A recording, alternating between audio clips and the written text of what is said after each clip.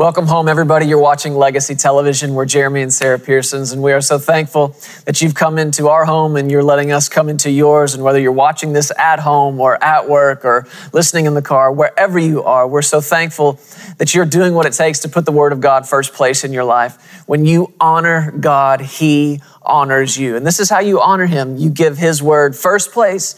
You give His, I like to say it like this, you give His Word first word, last word, and every word in between. And that's what you're doing when you're tuning in to this broadcast and others like it. So we want to come into agreement with you today in prayer over our time in the Word. And let's just believe God together to get out of this time exactly what He wants us to see, what He wants us to hear. And I believe it's going to be a blessing to you. Father, in Jesus' name, we come to you today and we worship you and we praise you, magnify you, Lord, for who you are, for who Jesus is.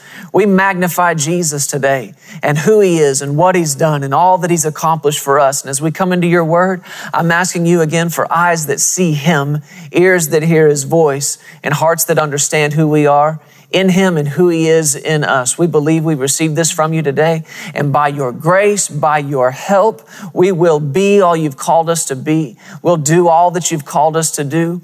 And we will live with your blessing on us and in us in this life. We thank you for it and give you praise in Jesus' name. Amen. Sarah, I want to get right back into the Word today. Over the last several weeks throughout this holiday season, just celebrating Thanksgiving, getting ready to just jump right into Christmas. This is like full-blown Christmas mode around here. I don't know how much everybody can see around us, but like Christmas has just exploded in this room. And I love it that people, it seems like earlier and earlier, they're getting into that Christmas spirit. I mean, people are around here in Texas. I mean, you have to dress for the fall by faith because we'd barely get out of the high 70s or really the 80s until late in the season. But people just get so into this. And one of the things that we've been talking about over the last several weeks in these broadcasts is the family just coming together around the table. Now, I know many of you watching this, you can't really see this table that we've got set behind us here, but this is that table we talked about before that Sarah had built. And it was, what did we decide, 11 feet long, something like that. We get 12 people around this thing. And there's just something about those moments seated together at the table when the family comes together and the friends are all there. And it's like we said, it's holiday time around here. So that seems to be what the whole thing is geared around, that time at the table. You got the big Thanksgiving meal, you've got the big Christmas meal, and everybody comes to sit down and eat. And it seems so carnal, it seems so natural to talk about these things, but there's actually so much parallel in the Word of God. And we began weeks ago in Psalm chapter 37. And I think it'd be good to look back there together again today. And if you've got your Bible or you've got something, a notebook and pen, you want to follow along with us, we invite you to do that and get into the Word and find out what He has to say to you today. But again, in Psalm chapter 37, let's just start with verse 1. Look at what he said here. He said, "Do not fret."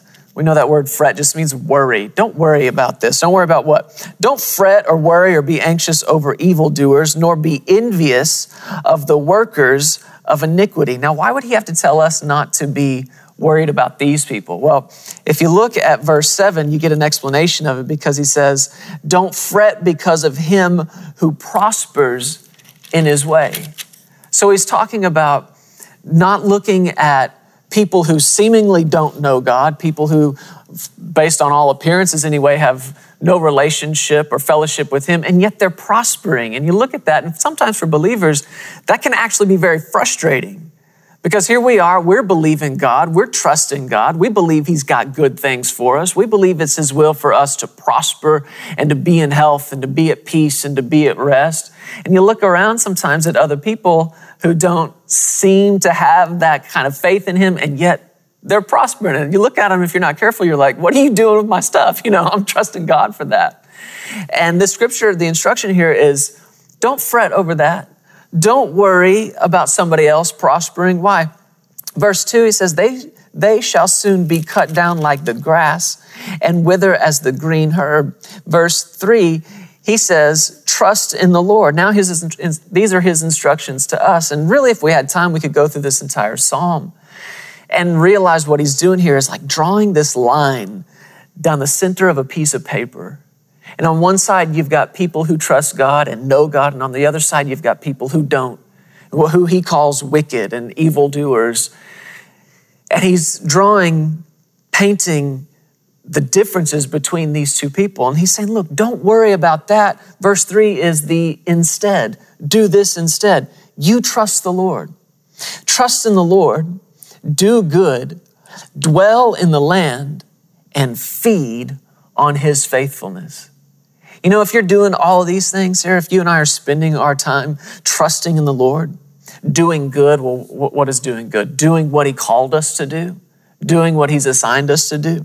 If we spend our time feeding on his faithfulness, this goes on to talk about delighting ourselves in the Lord.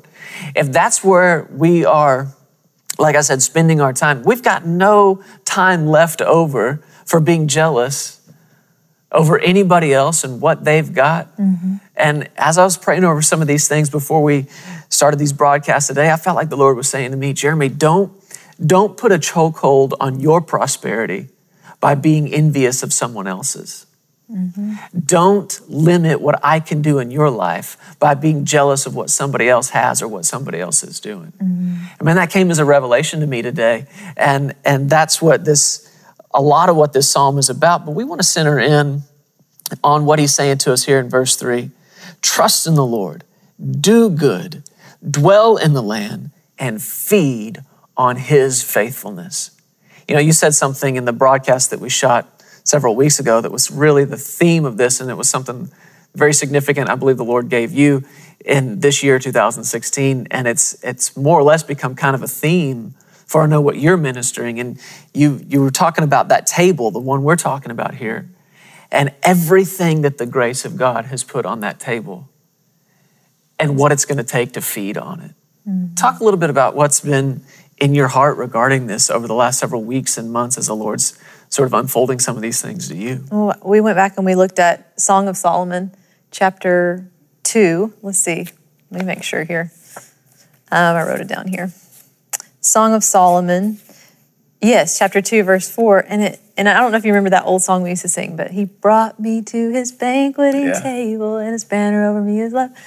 And I always loved that song, but I don't think I had any clue what I was singing as a little girl. Yeah. And now that if you look through the word and you study the table, and what a beautiful place, what in the New Testament we see when Jesus met with his disciples and he sat down with them for the Last Supper and had dinner with them. And he instituted the communion table and what that was to mean to us. Yeah. I mean, the table is a beautiful place where you meet with God and you fellowship with him and there's an exchange that takes place. Mm-hmm. And I love just to close my eyes sometimes and imagine the master's table and that beautiful table that he sets, that he prepares. And really, I like to think of Jesus as this master chef, and he is in this kitchen, and he has prepared this beautiful meal for us that's so fancy and so fine. It's fine dining. It's not fast food, right. But it's fine dining, and he sets that table. He makes this stirs up this amazing feast for us. And then he yells and says, come and get it. It is finished. Yeah. Rings that dinner bell and says, it is finished. Come and get it, and sets that table. There's this beautiful spread before us, a plate of healing, a pitcher of prosperity. Yeah. It sounds cheesy, but you have to think of it as to see all that is set before you. And then he says, come and get it. And I love to think about the fact that he did all the work in the kitchen. Mm-hmm. He slaved over it. He went to the cross for us. He took the stripes for us. He went through all of that for us. So we could come and sit down at that table. And to sit down is a picture of rest, isn't it? Sure. And really, faith is a rest. And it takes a lot. It takes faith to come to the table. It takes faith to believe that you're even worthy to come to the table. It takes faith to say, I'm going to sit down no matter how I feel. I'm going to sit down and rest and enter into the rest. And I'm going to take and I'm going to eat. Mm-hmm. I'm going to take it in and I'm going to eat it. And so the truth is, you're saying, faith, grace sets that table and faith eats. Now, what happens though, and people need to hear this, when you focus on one without the other, When you focus on what the grace of God has done, and we've got to do that. You focus on what grace has put on the table, just like all the things you mentioned, and just like Jesus standing there saying, it's ready, come and get it. And you look at the table and it looks beautiful. It looks wonderful. And sometimes it looks too good to be true. And you're standing there looking at everything grace has set out. And there's your salvation, and there's your healing, and there's your deliverance, and your peace, and your joy, and your prosperity, and everything you need to live this life. And it's all right there. And that's wonderful. We need to be able to look into the Word, and which is to look at that table. But how foolish would it be to just stand off at a distance from that table and say, wow, this looks good. This looks good. Oh, see that looks good. Yeah, healing looks great. Yeah. Oh, how great prosperity looks over there. Oh, the love of God, that looks wonderful. At some point, standing there looking at it is no longer enough. That's where faith has got to be applied. And you think, well, I don't deserve a place at this table. No, stop it. It's not about you deserving a place at this table. It's about the place that's been made for you. You have been seated. We've been seated with Jesus, and it takes faith to come up to that table and say, if Jesus put a seat here for me, it's mine and I'm going to sit down. Yeah. If Jesus put this on the table for me, it's mine and I'm going to eat it. And so you've got to have both of these things working together, because really without each other, they're incomplete. Faith without a revelation of grace, there's nothing to have faith in. And grace without faith, without knowing how to lay hold of it, you'll never experience any of the things that grace has set out there for us. And I thought we might get into this in later broadcasts, but it seems good to me now to mention it here. And something Jesus said in Luke chapter 14 when he was telling a parable. In verse 16, he said, a certain man gave a great supper and invited many. A great supper. Yeah. When Jesus calls it a great supper, it's a great supper. When God sets the table, the scripture said he prepares a table before us in the presence of our enemies. You know it's a beautiful table. And his servant, he sent his servant at supper time to say to those who were invited, come, for all things are now ready. Isn't that grace? It is the grace of God. Set out there right before you. Yeah. That he's all saying, ready, all done. It's done. Yeah. Everything's ready. Come right now because it's all done. And that's when you come to the table, isn't it? How frustrating is it to come to the table and sit there for another hour and a half? No, you come when it's ready. Verse 18, it says, they all with one accord began to make excuses. The first said to him, I've bought a piece of ground and I must go and see it.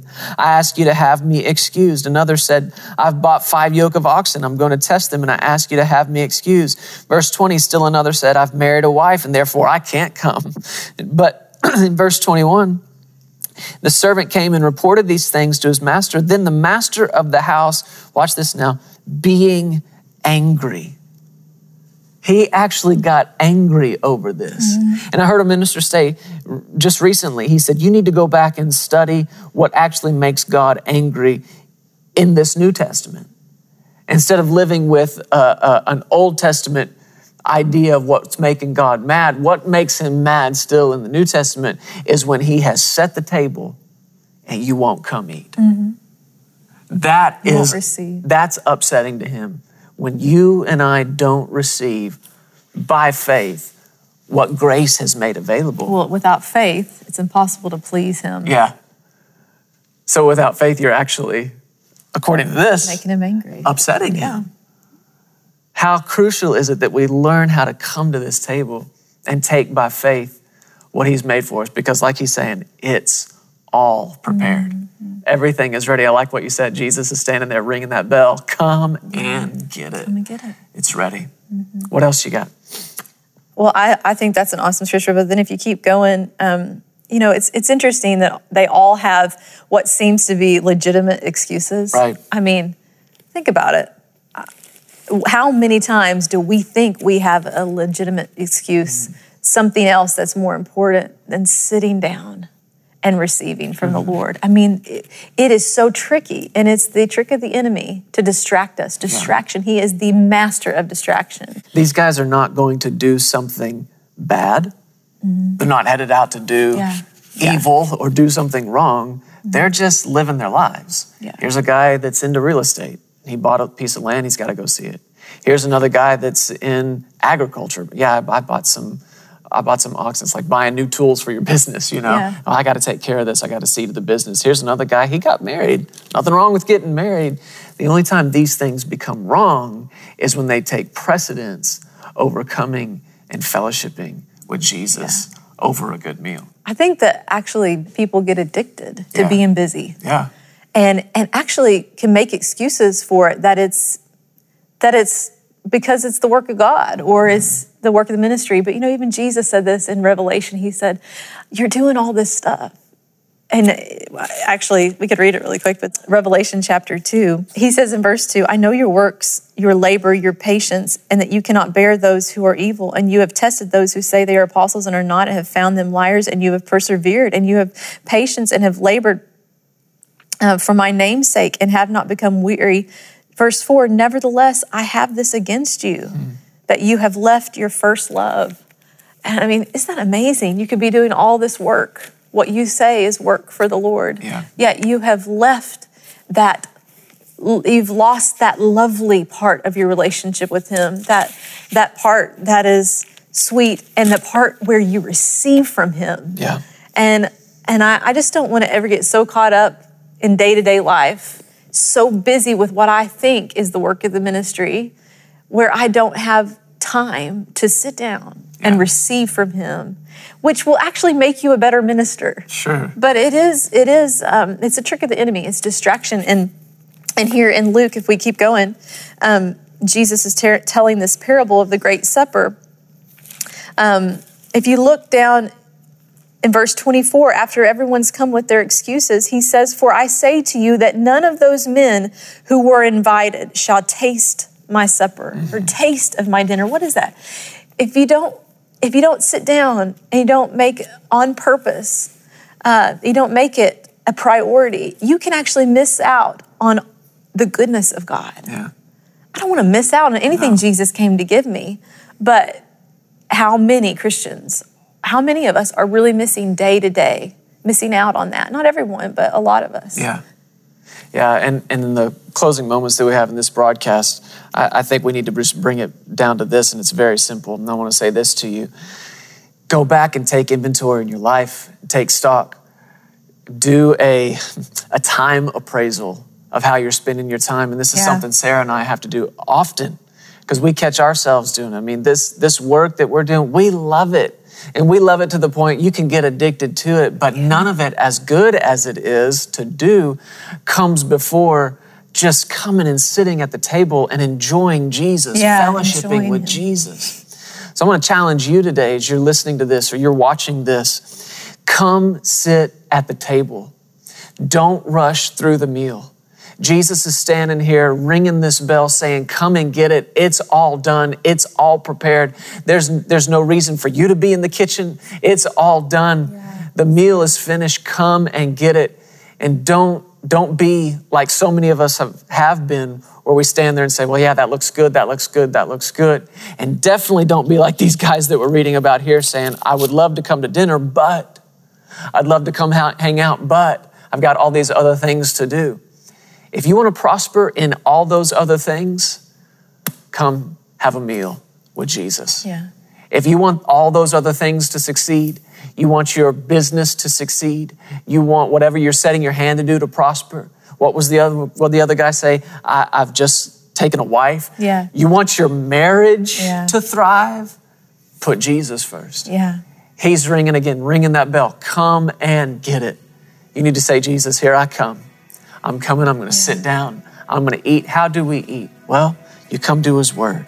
You spend time in His presence. These things are so simple and they're things that you know, but don't let them be too simple that you just forget to do it. Yeah. Come spend time in His presence. Come spend time in His Word and feed on His faithfulness.